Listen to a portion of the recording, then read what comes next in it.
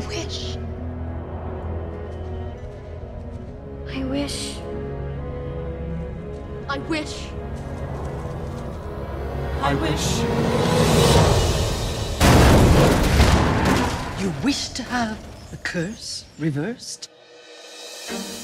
Go to the wood and bring me back a cow as white as milk. These beans carry magic.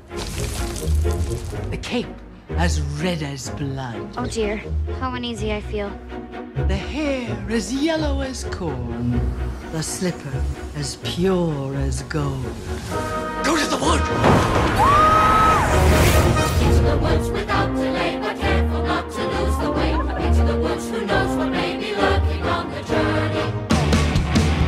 And then nobody talked about it. It was kind of like the last season of Game of Thrones. Yeah. Where everyone was like, holy shit, it's the last one. It's going to be amazing. And then everything went to shit, and then nobody ever talked about it again. And there are little tiny babies out there named Khaleesi. That's so funny. No idea. That's so funny to me. And they're just like, there's people with tattoos, Nadia. Like, just. Oh, I know. Ah, God, yeah. But the tattoo, it like, I can kind of understand that. Yeah. Because, like, I mean, obviously a tattoo, like, is permanent, but it's also not, like, it's not like like a decision that changes your life forever, just in terms of how you will make decisions from that moment on. I mean, unless you get one on your face. Unless you get one on your face, that's true. Yeah, then you really can't work at a Six Flags. So, no. But you can be Post Malone. But yes, that's it. But to have a child and to name her after a character on a TV show that hadn't ended yet is nuts to me. Because look, I'm gonna be real with you here. One of the names I proposed for the meatball, which we ended up not using, was Petra. And then we ended up from Jane the Virgin. We ended up not using it because Jane the Virgin hadn't ended yet, and we didn't know if Petra was gonna turn into a bad guy. Dumbfounded, downtrodden, and dejected, crestfallen, grief-stricken, and exhausted, trapped in my room while the house was burning to the motherfucking ground. I saw the sign, but it was misleading. I fought the law was cheating, screaming for help. Welcome, everyone, one and all, to Probably Should Have Known Better. Let's dive into the woods of our podcast where we celebrate comedy that has aged very poorly. I'm Nadia Vasquez. You could call me a witch. And I am joined as always by, I would say, the Probably Shoulda Kingdom's prince, Tony Ginocchio. I wish more than anything. I wish more than life. I wish I'd chosen a different film. Hey, Nadia, how are you doing? Oh my god! Brought my daughter's toy piano down to the basement to do that bit. I am so happy right now. That was amazing. Also, I mean, I know you can carry a tune, but that was lovely. Thank you. Yes, 3 semesters of ear training and sight singing in college. And so... Incredible. So I feel a lot of regret with this pick already.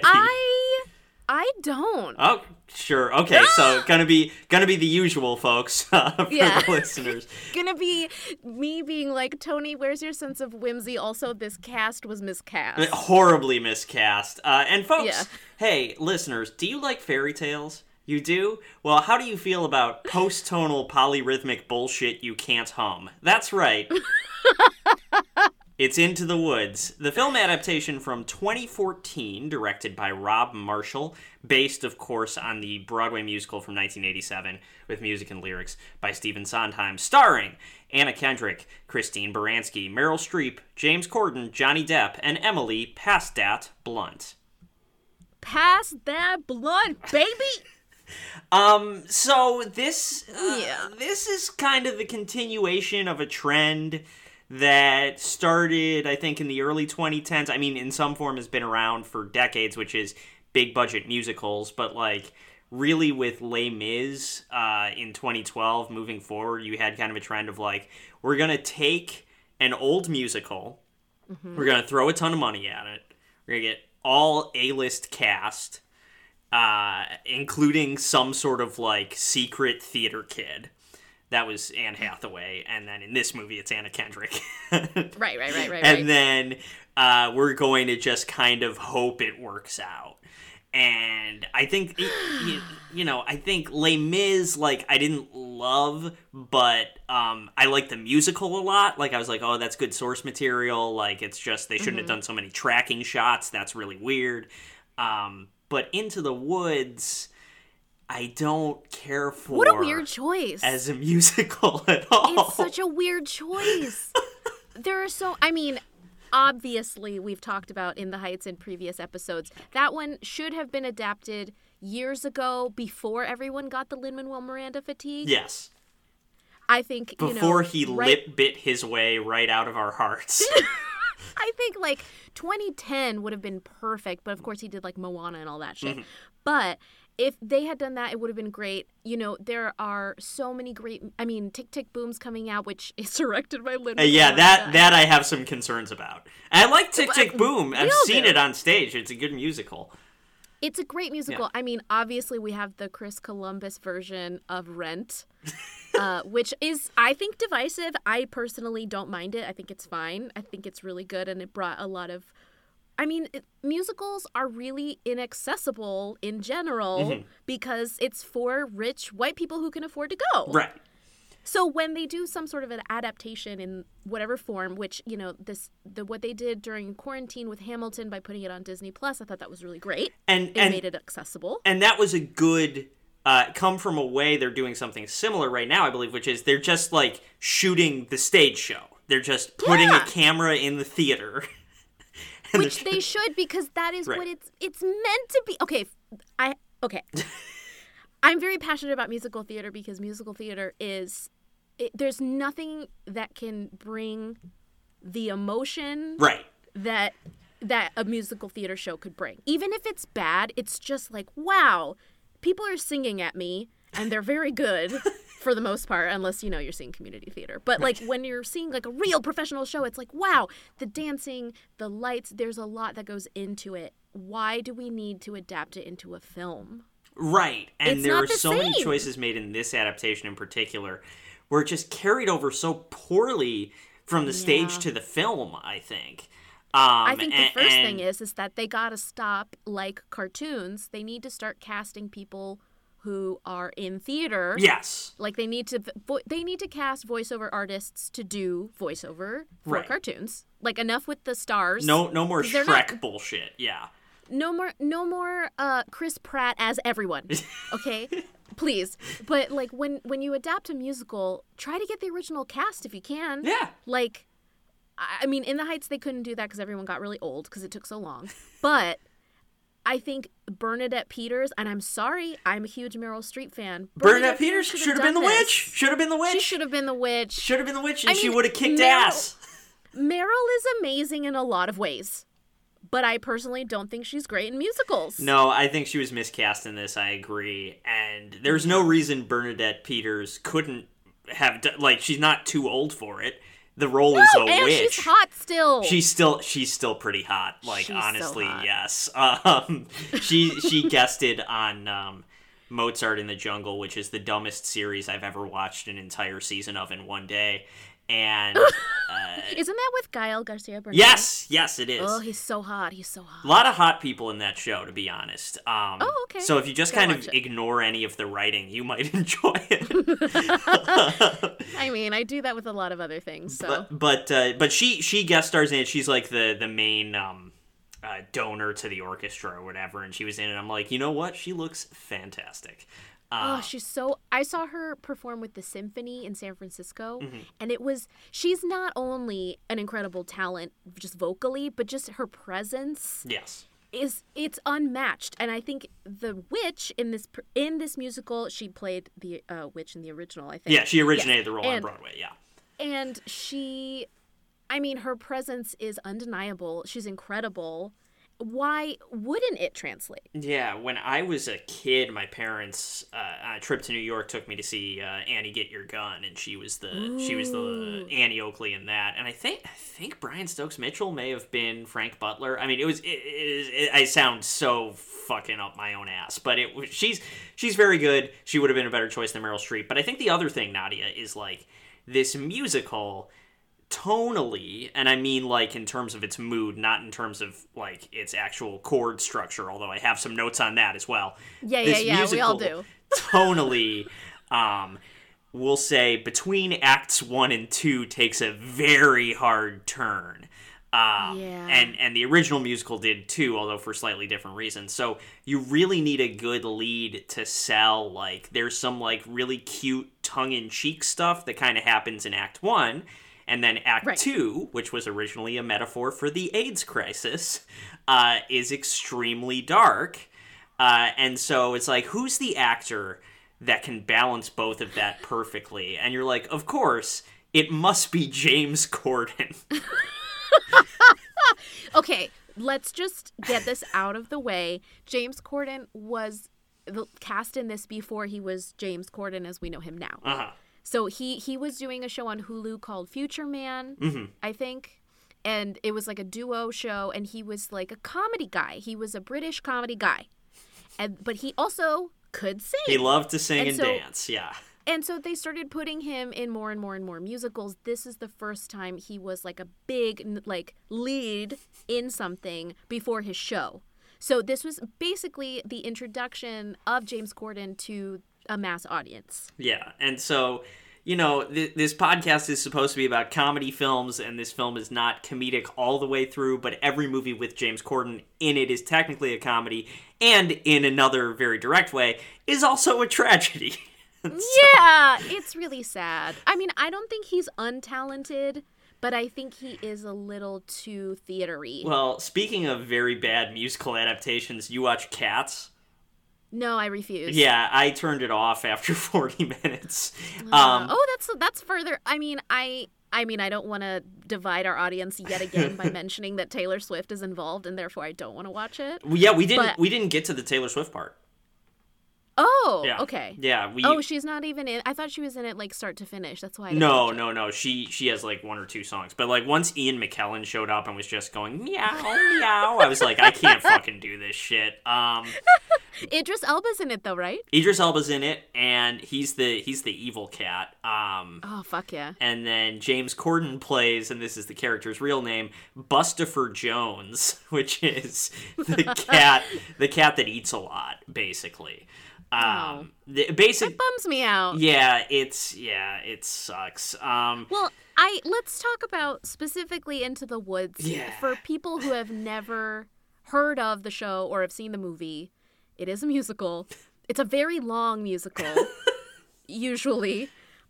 I was in a junior version of it that was condensed into 60 minutes, and I feel like it was a little more palatable. Well, you probably only did Act 1, is my guess, because a lot of school adaptations only do the first act.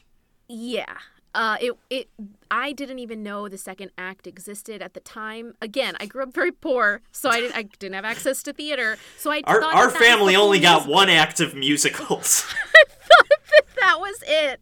So I thought that was it. So when in theater school, I don't remember what class we watched it in, there was a second act, and I was like, what? And it was really a bummer. Because this musical really isn't a happy ending type of thing. And at the time, I'm sure it was very edgy. Yeah. To have, fairy tales play out to be more realistic and terrible. Yeah. The way life sometimes can be. But yeah, can you explain? I mean, no. What the fuck this is about? No, I can't. Well, okay. So here's the deal. So Act 1 of the musical is basic. Let me back up a second. So Stephen Sondheim wrote this. Now Stephen Sondheim's written a lot of musicals. Several of them were adapted into films. In fact, Sweeney Todd came out maybe 4 or 5 years before this one, and that's another Sondheim musical. It's a very distinct musical style. Yes. Where he does a lot of like kind of very post-tonal kind of like weird augmented and diminished chords, and then a lot of just cramming as many syllables in syncopated patterns like against that as You've you lost can. so many people. Yeah, but It's so technical. what I'm saying is, if you're into like your kind of nice toe tapping, like fun, hand clapping, major key tunes, this is not it. This musical sounds this is not a spigadoon. real, It's called. really fucking dark and a lot of words. Is basically so how I would describe the it's- music of Sondheim. It's this particular show is taking the classic fairy tales that we know and love and turns them on their heads. On their head. Instead of getting a happy ending, we get to see what happens later, according to Stephen Sondheim. This man is a little sick. So, But we know that from Sweeney Todd when that whole thing is about meat pies and yeah, meat is the bodies. eating people, We know. So, this is all to say, what you see in the first act is a bunch of, like, a bunch of intersecting Grimm's fairy tales, and one of them is Cinderella, played by Anna Kendrick, who wants to go to the ball, right? And then, she goes to the ball. We never see the fucking ball in the movie. We only see her running away from it, but, she loses her slipper. The prince, played by Chris Pine, chases after her, that sort of thing. You have He's so hot. he's a good looking man. You have Jack from Jack and the Beanstalk, whose cow has stopped making milk, so he's got to sell off his beloved cow, Milky White. He ends up selling it for 3 magic beans, which, as we all know, will grow a beanstalk that Jack will climb up and find a giant's castle. We never see the giant's castle. We just see Jack coming down from the beanstalk. Right. You got Rapunzel. She's in her tower. She's letting down her hair. There's a different Prince Charming that's after her. So you see 2 different Prince Charmings, and they bump into each other. Yeah, at one point. You have Little Red Riding Hood going to visit her granny, pursued by a wolf who is actually a pedophile, played by Johnny Depp. Johnny Depp. I like the casting of Johnny Depp as a sexual predator. It feels right. It's a little too typecasty for me. But the main storyline is James Corden plays an unnamed baker, and his wife is played by Emily Blunt, and they want a child they can't conceive, and it turns out, as they learn from a witch next door, played by Meryl Streep, it's because Meryl Streep put a curse on their house years ago, and so if they want to reverse the curse, they have to help the witch make a potion using the cow as white as milk, the hair as yellow as corn, the cape is red as blood, and the shoe is gold as something, whatever. The point is, you may recognize all 4 of those items because I just described them in the other 4 storylines. So we get a lot of kind of crisscrossing storylines and songs and stuff like that. And they get all the items. Emily Blunt drinks the potion, which is apparently just straight up mega cum because she becomes super pregnant right away. And no, Meryl Streep drinks it, but and then becomes Emily young. Blunt just randomly gets pregnant. Oh, okay. So Like, she didn't even drink the potion. So that happens, and then we have a big royal wedding as Cinderella marries the prince. That's Act 1. Act 2, another giant comes down from the beanstalk and starts indiscriminately killing the main characters at random intervals throughout. Well, yeah, I mean, her husband got killed by Jack. Right. So this is the giant's wife. We never see the giant's wife directly, by the way. We only see her from a distance or her foot. Now, in the original musical, which came out again kind of at the height of the AIDS crisis, this was meant metaphorically, as Sondheim has said in interviews, for the AIDS crisis, which was killing people indiscriminately in the theater community. So it's really dark, and the music's really dark, and there's a lot of characters debating whether they should offer a child sacrifice to the giant to make it go away. They end up tricking the giant and defeating it, and then there's a very sad song at the end, and then we get the credits. It's very sad. Usually, I cry a lot, and because when Bernadette Peters sings the final song, it's very moving. But in this one, I was like, oh, thank God this is over. Yeah. And I didn't know that James Corden had the lead role in this and narrated it. Yeah, So- so I want to talk to you a little bit about what's different about the movie adaptation. They cut a bunch of songs. They cut some storylines, like Rapunzel runs away with the prince eventually, but in the musical, she gets pregnant with twins and then gets crushed by the giant. So that doesn't happen. There is usually a narrator, not played by James Corden, Like a separate but played by character. a separate character that will eventually play the baker's father in like a flashback type of thing. Slash, like, I'm talking to you from the dead kind of vibe. And then they cut out basically all of the beautiful songs that you remember at the end of the musical, because they kept everything in the movie that is just exposition, basically, and anything related to plot. But all of the memorable, beautiful music that you leave the theater thinking about and singing later on, it's just gone. Yeah. Instead, just It's that very upsetting. loud, repeated F minor chord with "I wish." So, that being said, there is one bit of good news, which is that we've never done a movie from 2014 before. Oh my God. So we get to explore a new year, Nadia. What was going on in 2014? Let me tell you about 2014, bud. Okay, so this was the year of Malaysian airliner MH370 Where are that they gonna vanished without a Find trace. that fucking plane. 239 people on board disappeared. We don't know where they are. Still, to this day, have not found them.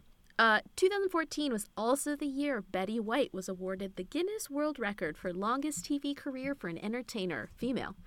She debuted on TV in 1939, so she's been around for a long time. We haven't seen her since possibly her SNL thing.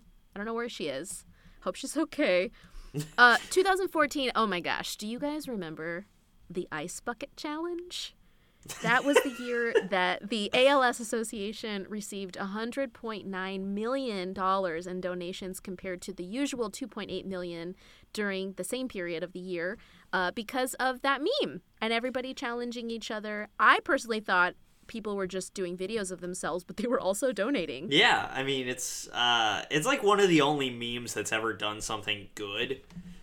Yeah, honestly, it's true. Oh, here's something fun. In 2014, Jimmy Fallon took over The Tonight Show from Jay Leno because Jay Leno stole that from Conan. Yeah, but at least now we get Fallon. And now we have Fallon, and now, there's a whole lot that happened right after that, so that's fun. Okay, 2014, harken back. Think about the days of yore when streaming wasn't necessarily the number one place to go for good TV.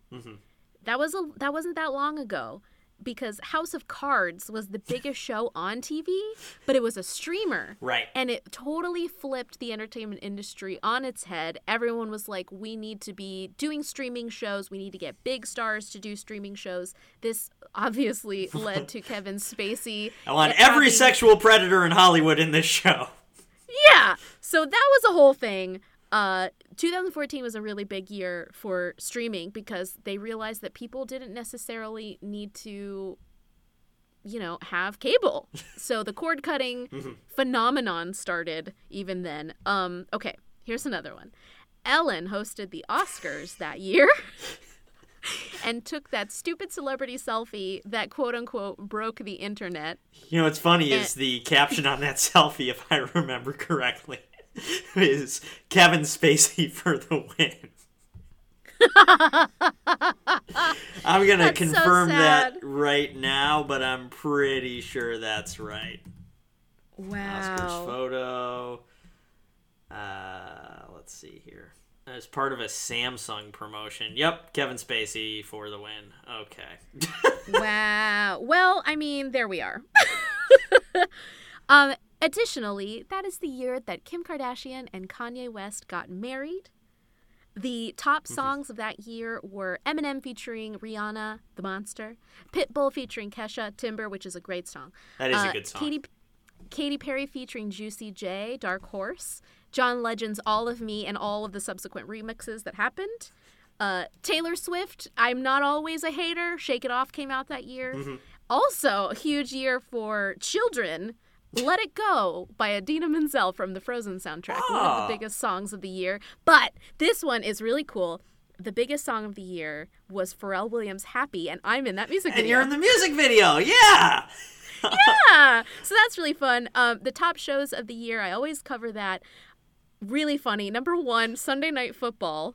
Number 2, The Big Bang Theory. Sure. Number 3, NCIS. Number 4, NCIS New Orleans. Hell yeah. And number 5, Empire.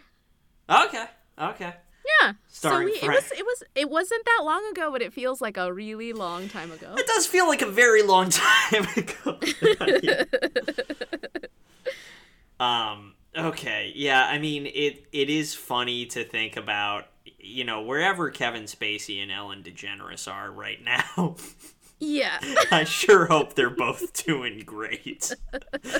I mean, they have so much money, it doesn't fucking matter. Yeah, it doesn't matter. I actually saw Ellen's set on the Warner Brothers studio tour once. Oh, fun! Yeah, it's nice. I mean, it looks like a talk show set. I wouldn't say it's very exciting. I went to a taping of it with my mom and my friend Chelsea, and there's so much fucking dancing that you have to do in between.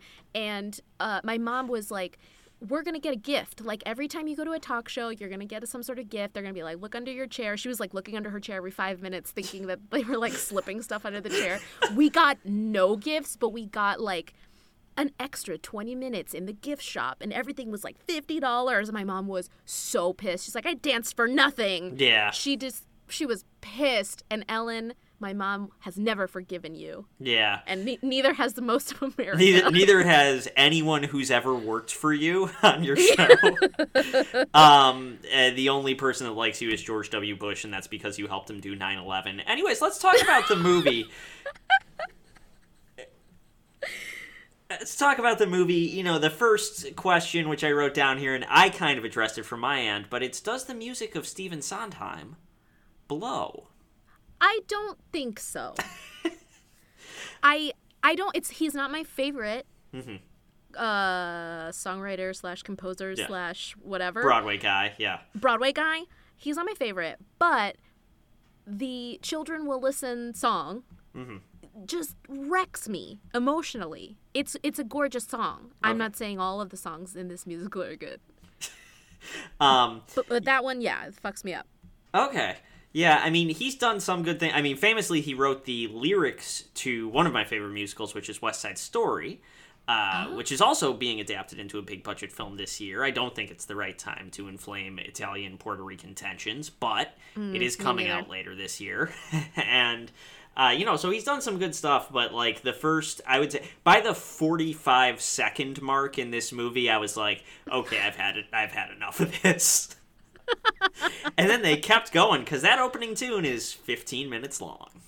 It's really long. I mean, it's one thing. Here's the thing. It's one thing when it's an incredible theatrical performer like Joanna Gleason. Yeah, big production number or something. Yeah. It's another thing when it's James Corden, Emily Blunt, and Anna Kendrick singing very obviously with auto-tune. Yeah, with auto-tune, just in a very poorly lit set, just about how miserable they are. Right. So this is I Wish, which is the opening tune. And it's kind of the most blatantly obvious example of an I Want song in Broadway, right? Which is, early on in the show when the main character just lists the things they want to do. My favorite is the Jack is trying to milk the cow. The cow's not giving any milk, and I think he tries to milk the bull, and the mom's like, "That's a bull. It's not going to give any milk." And I'm like, "Is Jack trying to jerk off that cow?" I think it's a little... I didn't think they did a very good job with Jack, because I kept thinking he wanted to fuck the cow. This kid, he's good. He's a really good performer. I don't know who he is. There is a lot of people wanting to fuck other people in this movie. Some of it is intentional, and then some of it is not. Some of it, when it's not, it's like, oh no. And I think that vibe happened with the cow. Because in the musical, he's like, this is my best friend.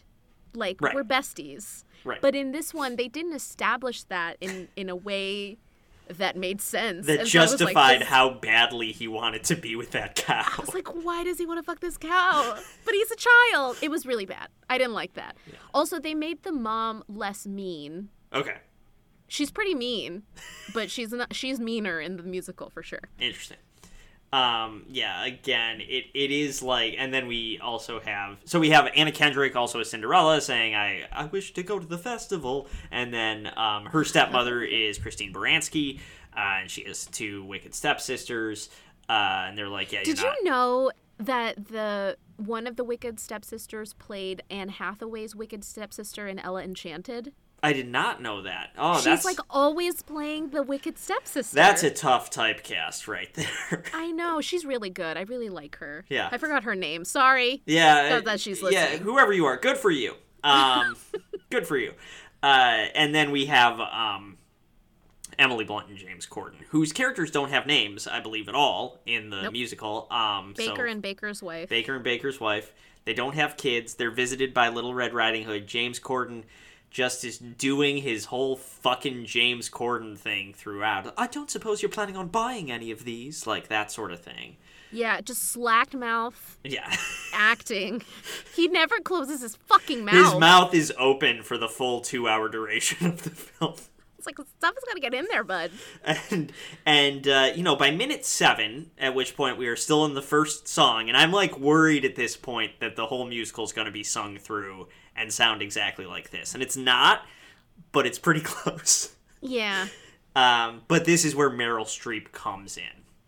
Yeah, and it's supposed to be this really cool moment, and it's not. No, and Even for a Meryl Streep fan, I was like, oh, it's Meryl. Like, it wasn't like exciting. And I think she's like crazy overdoing it as the old hag witch. Later she becomes the young and beautiful witch, but Right. I really think she is overdoing it, and also, incredibly graphic description of why she cursed the house.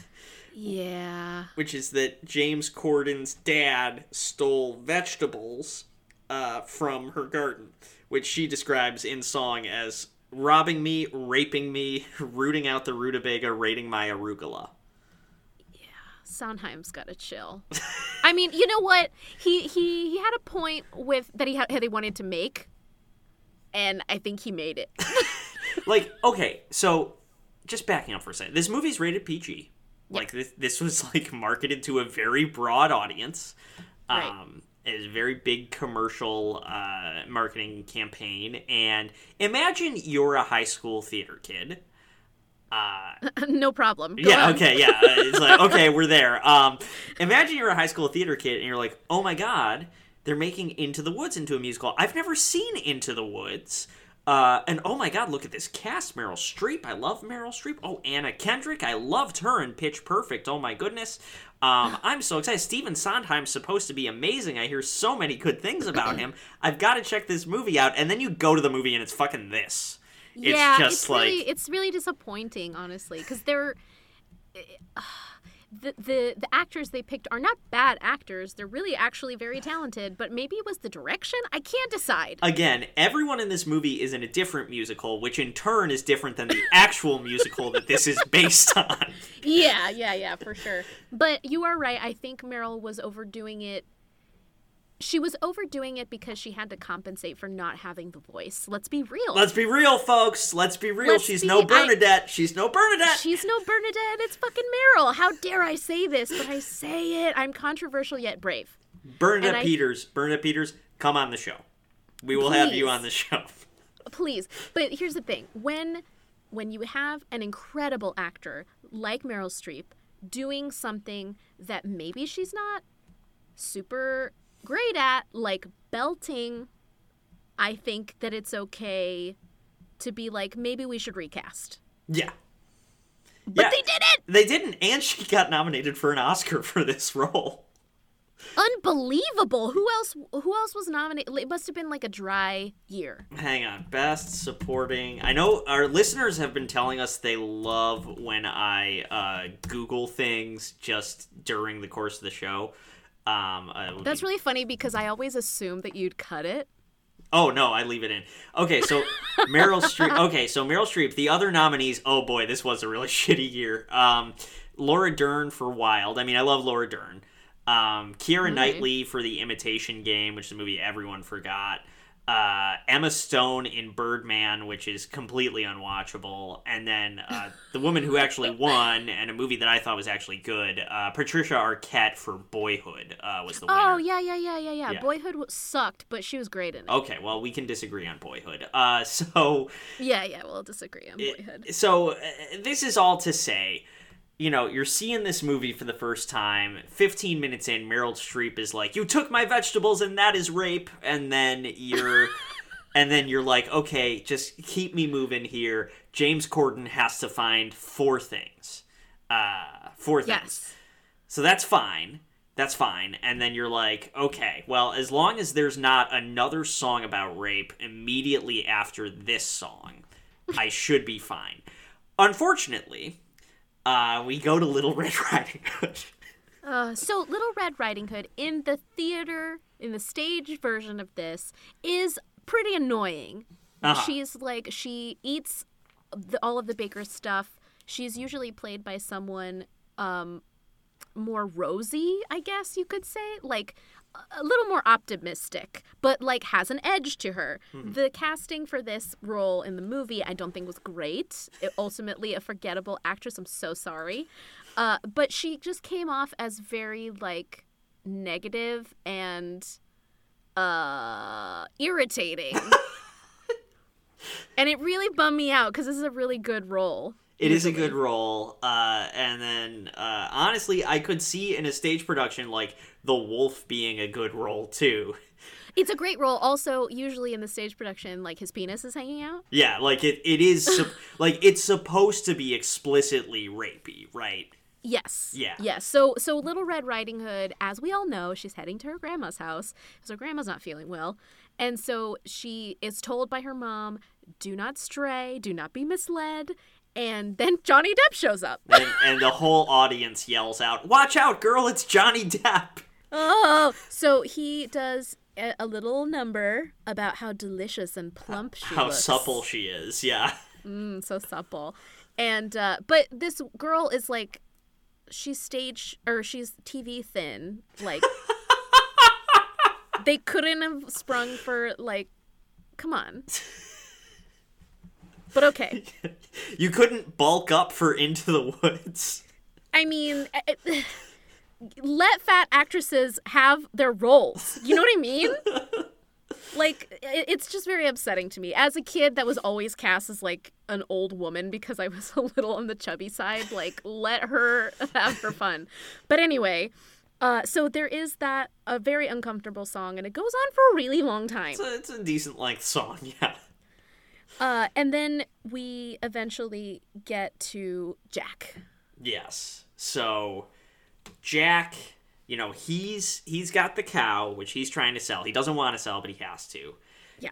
He runs, they are all in the woods together, bumping into each other. He runs into Emily Blunt and James Corden.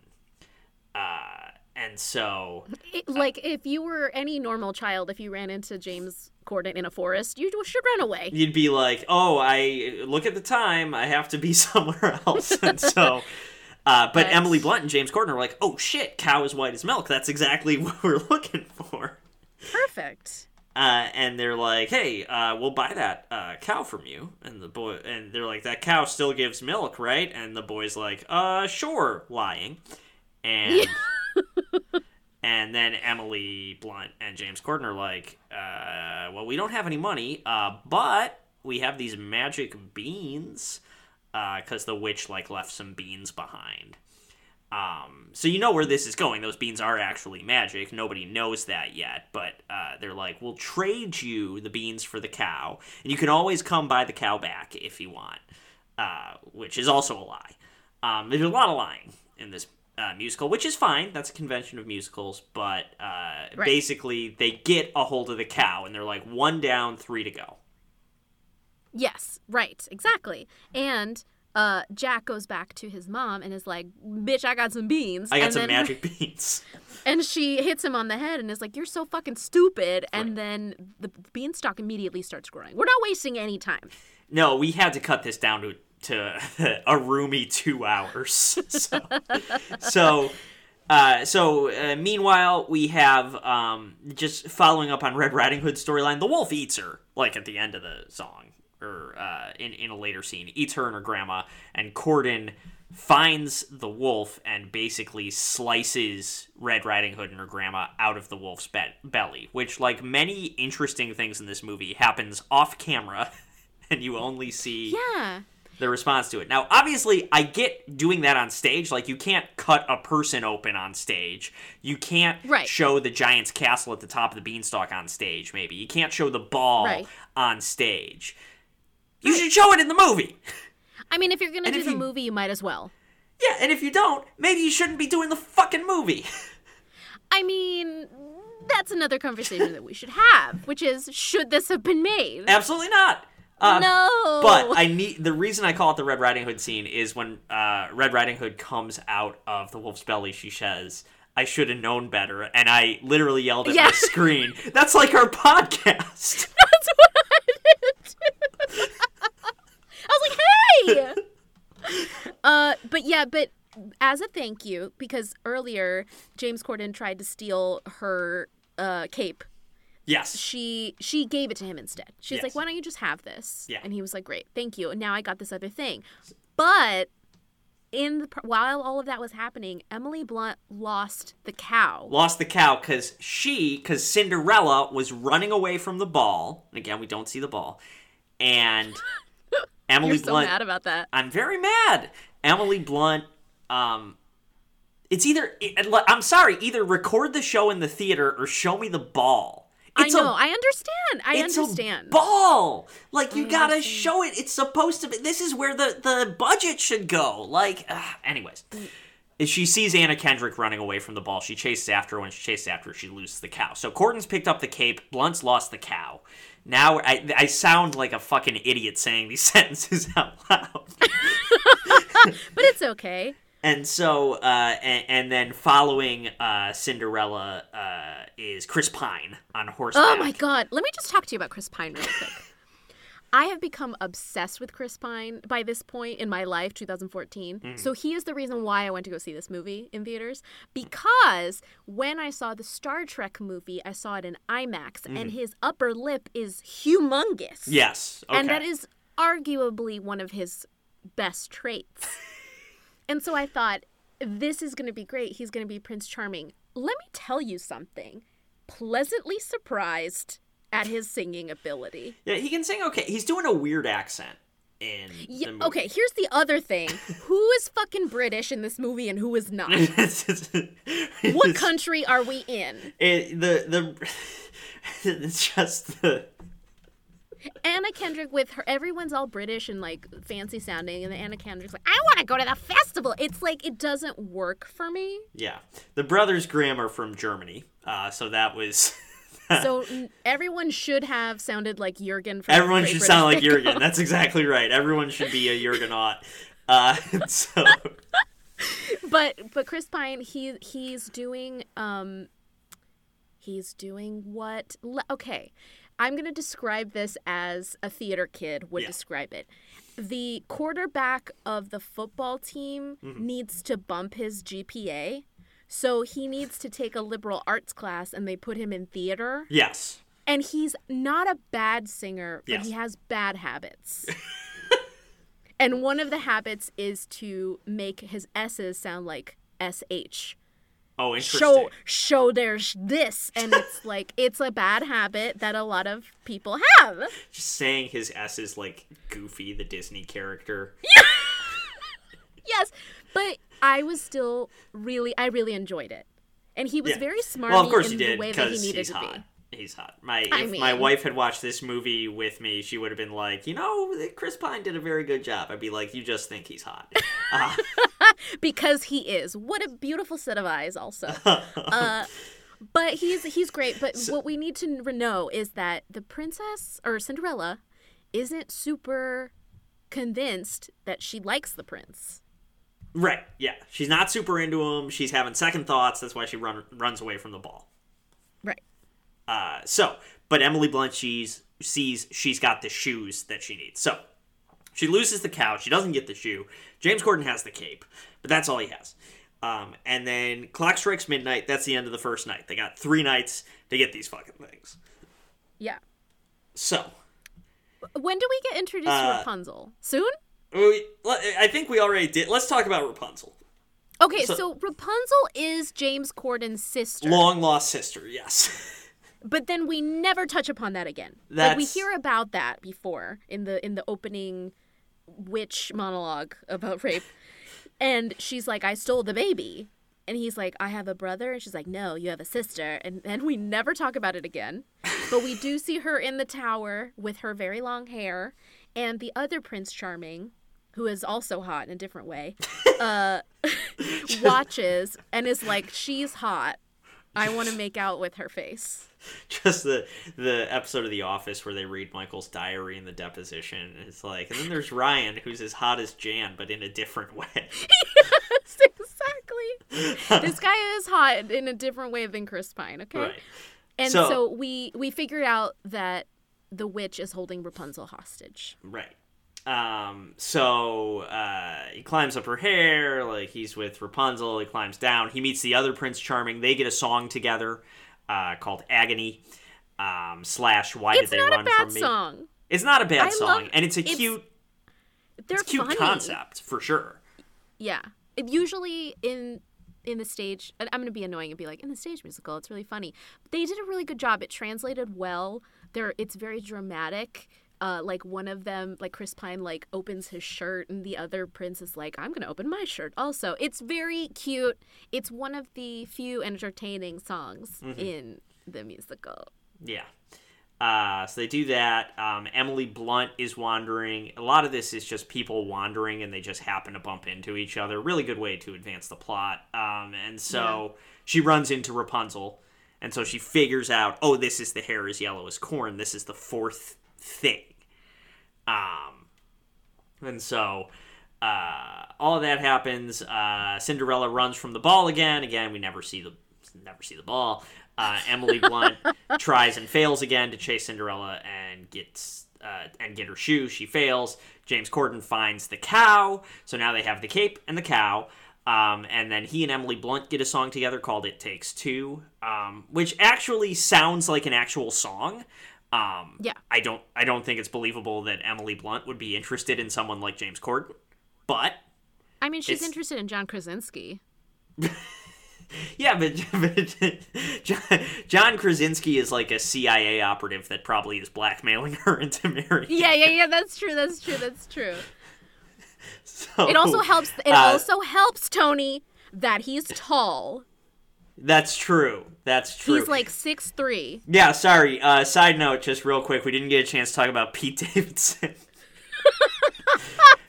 Folks, if you're tall and you have Crohn's disease, you too can land a hot Armenian girlfriend. Just like Pete Davidson did. I can't believe. I mean, I can. I can. Now, at this point, he's been able to be with Ariana Grande, who is like my love. Right. And Kim Kardashian and Kate Beckinsale. Like, he's got to be cool. He's got to be. He's got to be cool. And he's got to be really really funny in some context other than his movie or every episode of Saturday Night Live. He's got something. I'm sure. I personally am curious at this point. I'm sure he's great, like, in the Blunt rotation, right? Like, I'm sure he's a good guy to smoke weed with. Hey, speaking of Blunt, let's get back to Into the Woods. And yes, and so that was great. Second midnight passes. They got 2 of their things, but things get complicated because the cow just drops dead. Yeah, we don't know why, but she dies. Yeah. Why? This is just so long. It's so long. So then, I don't know, we can just kind of race through this next stuff. There's like, okay, the witch yells at Rapunzel for talking to a man, and she cuts off Rapunzel's hair, and then Jack, we see Jack climbing down from the Giant's Palace with the golden egg. We see Jack climb down from the Giant's Palace with the magic harp. Terrible storytelling choices. We never see the Giant. We never see the castle. Also, the second prince is blinded because the witch finds out that he's visiting Rapunzel, so she makes him fall off his horse into a thicket of thorns, and then which blind him, but only temporarily because he can see later in the musical. This sucks so bad. He can see because he was healed by the tears of Rapunzel once he saves her from the swamp in which she was imprisoned. Okay, so then Cinderella flees the ball again. There's no ball. I wrote down, show me the ball one fucking time. No, but she does get stuck in some tar. She gets stuck in some tar. Emily Blunt grabs one of the slippers. The prince grabs the other. The prince goes to Cinderella's house and looks for her uniquely shaped foot. The stepmother mutilates her daughter's feet to try to force a fit. It doesn't work. And then the stepsisters, the prince finds Cinderella. The stepsisters get their eyes gouged out by a murder of crows. Well, yeah, because they're Cinderella's pals, and they're like, you guys are shitty. Here's the thing about Cinderella in general, that story always makes me really upset, because if the prince is hanging out with the princess all night long, shouldn't he know what she looks like? Come on, man. It wasn't a masquerade or shit. It was just Not Ever After is the only movie that ever did that right. Yeah, well, Ever After did a lot of things right that this movie does not, okay? Ever After's good as shit, man. Ugh. I like it. And it's the same guy that directed Hitch, I think. No way! Wow. Well, you can't win them all. No, Ever After is good as shit. I would have much rather watched that than this. Anyways, so they have the hair, they have the cape, they have the shoe, they have the cow. It's a fake cow painted white. They bring it to the witch. The witch is like, this isn't the same cow. And they're like, well, the old cow died. The witch is like, well, I'll just bring the old cow back to life. Which I'm like, okay, well, if we could fucking do that the whole time, why do we gotta get 4 things for you anyway? You can literally raise the dead.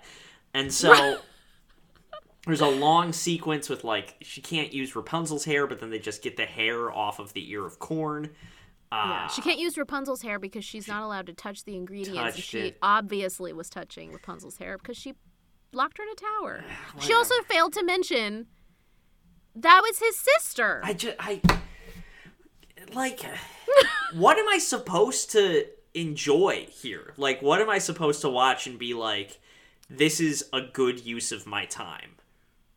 See, usually if you were, say, a suburban mom, you'd be like, it's great to see Meryl do this. Yes. But we're not. Moms be loving Meryl Streep. But we're not a suburban mom, and we're like, this is fucking ridiculous. But she drinks the cum juice, and then she turns into this hot witch. Hot MILF Meryl Streep, yeah. Yeah. And Emily Blunt immediately becomes 9 months pregnant, and is just like, thank God I don't have to have sex with James Corden. No, she's got to have sex with John Krasinski. Yeah. What else happens? Well, everything basically gets fixed. There's a big wedding at the palace, and this is the Act 1 finale. And then, during the wedding, a massive earthquake hits. Knocks over a tower of the castle, completely devastates the woods. It is the second giant, who is AIDS. And... Mrs. AIDS herself. They don't say that in the musical, but it is AIDS. That's what this was originally supposed to be. So weird, but okay. And, go off, Sondheim. But she is the wife of the witch that falls from the beanstalk in a previous scene that Jack killed. The wife of the giant. Wife of the giant, yes. Yeah. Because Jack, obviously, as we all know, cuts down the beanstalk. Yeah. And we don't think... Which we don't see, by the way, in the fucking movie. Yeah, but we don't think when we are kids, we're not like, oh, the giant dies. That's really sad. No. But in this case, the giant had a wife and probably some kids. And that's really sad. And she's here for revenge. Yeah, I love just thinking about the rippling effects of death on a family when I watch my fantasy musical movies. She's pissed, and she is looking for Jack. She wants to know who killed her husband so that she could smush him, I guess. Yes, exactly. So she's smushing people with her foot, kind of. And then we throughout hear Act that Two. she destroyed the kingdom and the village. We don't get to see that. None of that. You're being told a lot of things have happened in this movie. This is the opposite and that's, of all of the rules, which is show, don't tell. Show don't tell. and again, like, think about why they're doing this. Like, no, we can't show all that. We got to make sure we got James Corden's giant open mouth fucking Pillsbury face on the screen for as long as we possibly can.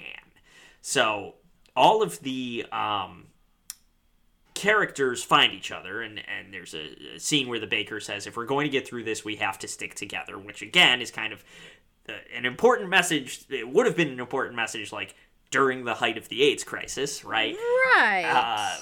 But hits different in 2014 Yes. when the metaphor does not hold up as well, and then other stuff that's going on here, like James Corden doesn't want to be a dad. Which, Dude, what have you been doing this entire time? I cannot believe that. Like, I have been sitting here for an hour and 40 minutes, and you don't want the child? when I want to get the line because I wrote it down because it's so fucking. Oh, it's when they get the cow for the first time. So it's much earlier in the film, and James Corden says, I'm not sure I'm cut out to be a father. And I just, like, yelled out loud, that's a terrible time to bring that up. Oh my god. So there's that. So James Corden is a spaz as a dad. Yes. Emily Blunt runs into Chris Pine, and guess what? He's horny. This was always a surprise.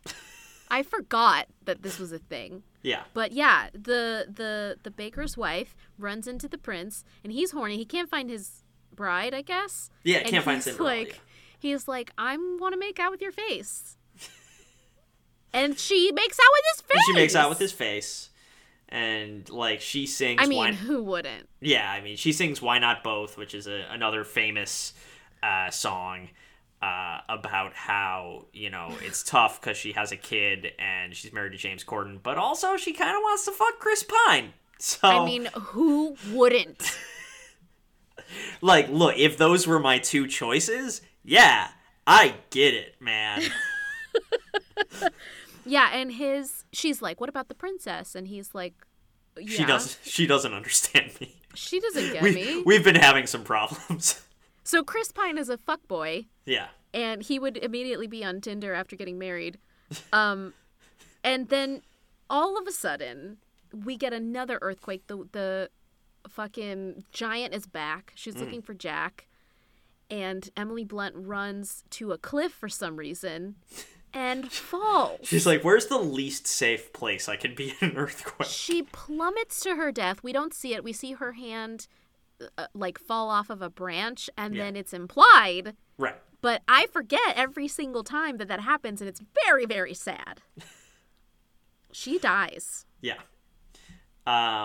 And so the rest of the characters find Jack. And they're like, well, let's just offer him to the giant, and then this will all be behind us. And again, it's a fantasy musical, so you love the scene where everyone's together arguing, should we sacrifice a child to save our lives? And everyone starts arguing over whose fault this situation is, and it's very Sondheim-y. And it turns out all of the characters are huge fuck-ups whose self-absorption forced them into this situation. Yes, exactly. It's like, it was you, it was you, it was you. It was all of your faults, honestly. Right. But eventually it ends up on the witch. Right. Which I get. And so... Yeah, she kind of started this whole thing. So Corden runs away. He's confronted by the ghost of his father, I think. Let's be more specific. He runs away from his child. He's like, this child will be better off without me. And he leaves. His slack mouth ass leaves. So, but I wrote down he runs into his father's ghost, right? Yeah. And that's what convinces him to come back. And they're like, we won't kill Jack. we're just going to use him as bait. Right. So they're going to lure. Oh, because the witch turned into a swamp. Right. Okay. I don't remember sure. why. She turned into a swamp, and so they're like, let us bring the giant into the swamp, and then we will kill her. And they do that. But that doesn't make any sense to me. How would 3 tiny people with tiny pebbles... Yeah, they like use slingshots, right? So it's a classic kind of David and Goliath setup. And then, so they kill the giant. They all decide to live together. James Corden's holding the baby and starts telling him the story of what happened. And that is the same narration at the beginning of the film. And you're like, oh no, is the film starting over? But this is where I got really sad, because that song at the end is such a gorgeous, lovely, wonderful song. Mm-hmm. And we don't even get to hear it because the credits are rolling and people are leaving the theater. Yeah. Careful of the things you say, children will listen, is the final song. It's a beautiful melody. I really like it. It makes me emotional every time. Mm-hmm. And I didn't enjoy it. Also because Meryl sang it. But it's fine. This movie is very long. And nothing really happens. I didn't learn a lesson, really. Mm-hmm.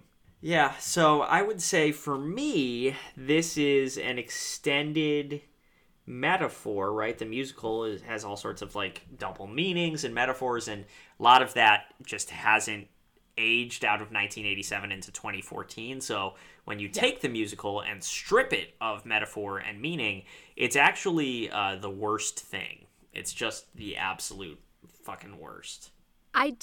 There were moments, the throwaway moments. As you know, I'm a big fan of the throwaway moments. And when there were throwaway moments, I enjoyed them. Mm-hmm. And I thought they were really funny. I thought that they treated the Agony song as a throwaway moment. I really enjoyed it. I think it was great. Mm-hmm. Rapunzel doesn't die. She just runs away. So that was kind of it was like, oh, I guess the story's over. That was kind of a bummer. But other than that, like, it would have been better with some theater people. Yeah. It would have been better with a different cast, but also we already have the stage version that you can watch. Yes. So, like, they just wanted Meryl to have it, I guess. I regret picking this, but I found a review, which I enjoyed reading, because it's very funny to me, because I think this is, like, the most damning with faint praise review I've ever read. Okay. Or it's like, so I'm going to read this to you. This is Scott Foundas writing for Variety magazine, this is supposed to be a positive review of the movie, is what I'm going to say. Okay. So you let me know if this feels like a positive review to you. So here's Scott Foundas of Variety. Quote, "A faithful, never particularly inspired, but supremely respectable version. Strong reviews and family appeal should earn Disney much more than a bunch of magic beans at the holiday box office, with a long shelf life to follow.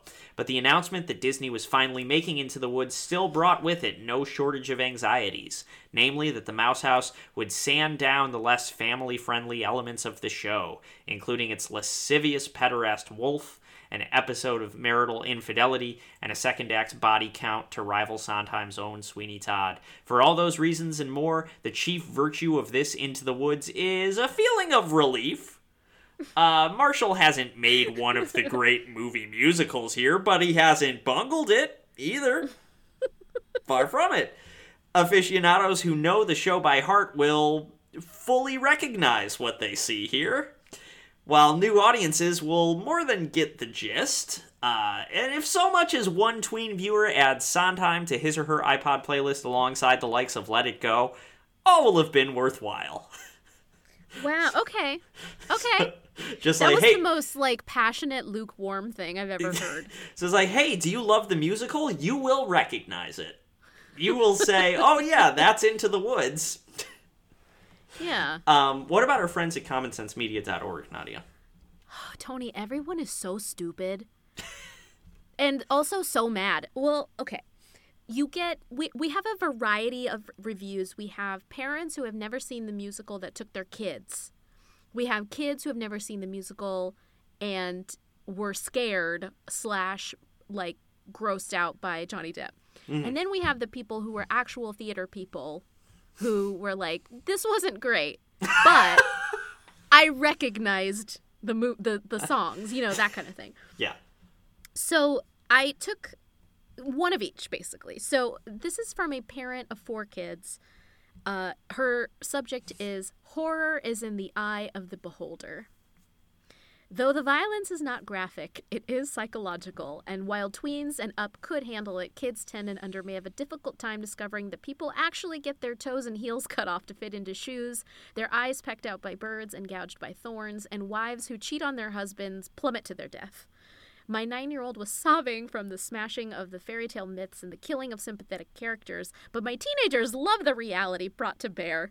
I would disagree with the ultimately uplifting tag, at least for the younger kids, as the film is disturbing at best, even till the very end. As for the older kids, why not learn to be wary of creepy wolves, and that you don't need Prince Charming to be fulfilled, and that even if you lose your parents, you may still find kindness and family in other people. The bottom line is to know who is watching the film before deciding to see it. Again, another lukewarm review. But I think it's really funny that younger kids are like, I'm traumatized. I think this could be a really fun experience for everyone in the audience. If you're smart about, like, who's in the audience and kind of making sure that there aren't any people in the audience that wouldn't like it, then yeah, I think everyone will love it.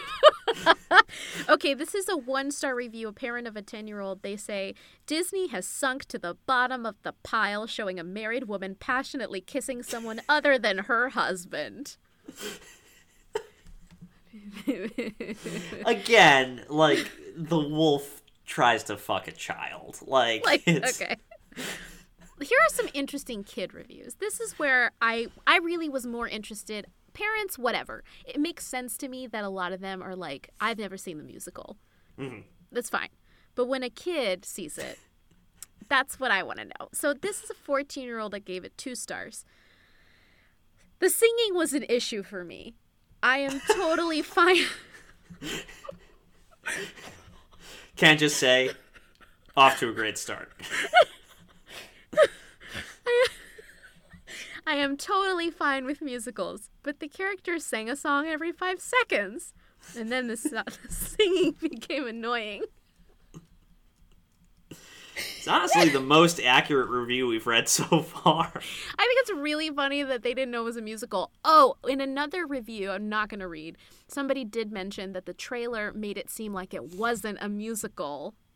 And that's interesting. No, I don't think that's correct. I'm pretty sure the trailer's very obvious that this is a musical. Oh, okay. Okay, this is the last one. Another 14-year-old wrote a review, but this one gave it 1 star. Too much singing! I know it's a musical, but it's also a movie. The talking should be more. The song of Mr. Wolf was quite disturbing, and all that smashing of the classical stories, I couldn't bear it! People are so dumb. Yeah, I would say if you watch this movie not knowing what you're getting into, that is on you, because before this movie came out, it was a Broadway show for 17 years. Listen, we are in the era of information. Like, you there's can no read excuse. a Wikipedia summary of this shit. There's no excuse. Well, folks, at the moment we finished that review, Nadia's battery died. So, I'm going to basically wrap up the show with my final thoughts. Don't see the movie. It's not good. I have yet to see a thing James Corden is in that I've enjoyed at all, even a little bit. In the meantime, we will be watching another movie next week, which will probably be better than this one. I mean, it kind of would fucking have to be. And while you're waiting for that episode, you can support the show at ko-fi.com, ko-fi.com/ProllyShoulda. We are ProllyShoulda on Facebook, Twitter, and Instagram. We will see you next week. Bye! First things first, I'm a realist. Drop this and let the whole world feel it.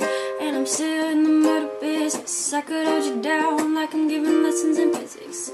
You should want a bed like this. Drop it low and pick it up just like this. Cup of ace, cup of goose, cup of Chris. High heels, something with that fit on my wrist. Stay taking all the liquor straight, never chase that. Rooftop like we bring it 88 back. Bring the hooks in where the bass at. Champagne spilling. You should taste that. I'm so fancy. You already know I'm in the fast lane. From LA to Tokyo, I'm so fancy. And can you taste this gold? Remember my name, about to blow. Trash the hotel. Let's get drunk on the minibar. Make the phone call. Feels so good getting what I want. Yeah, keep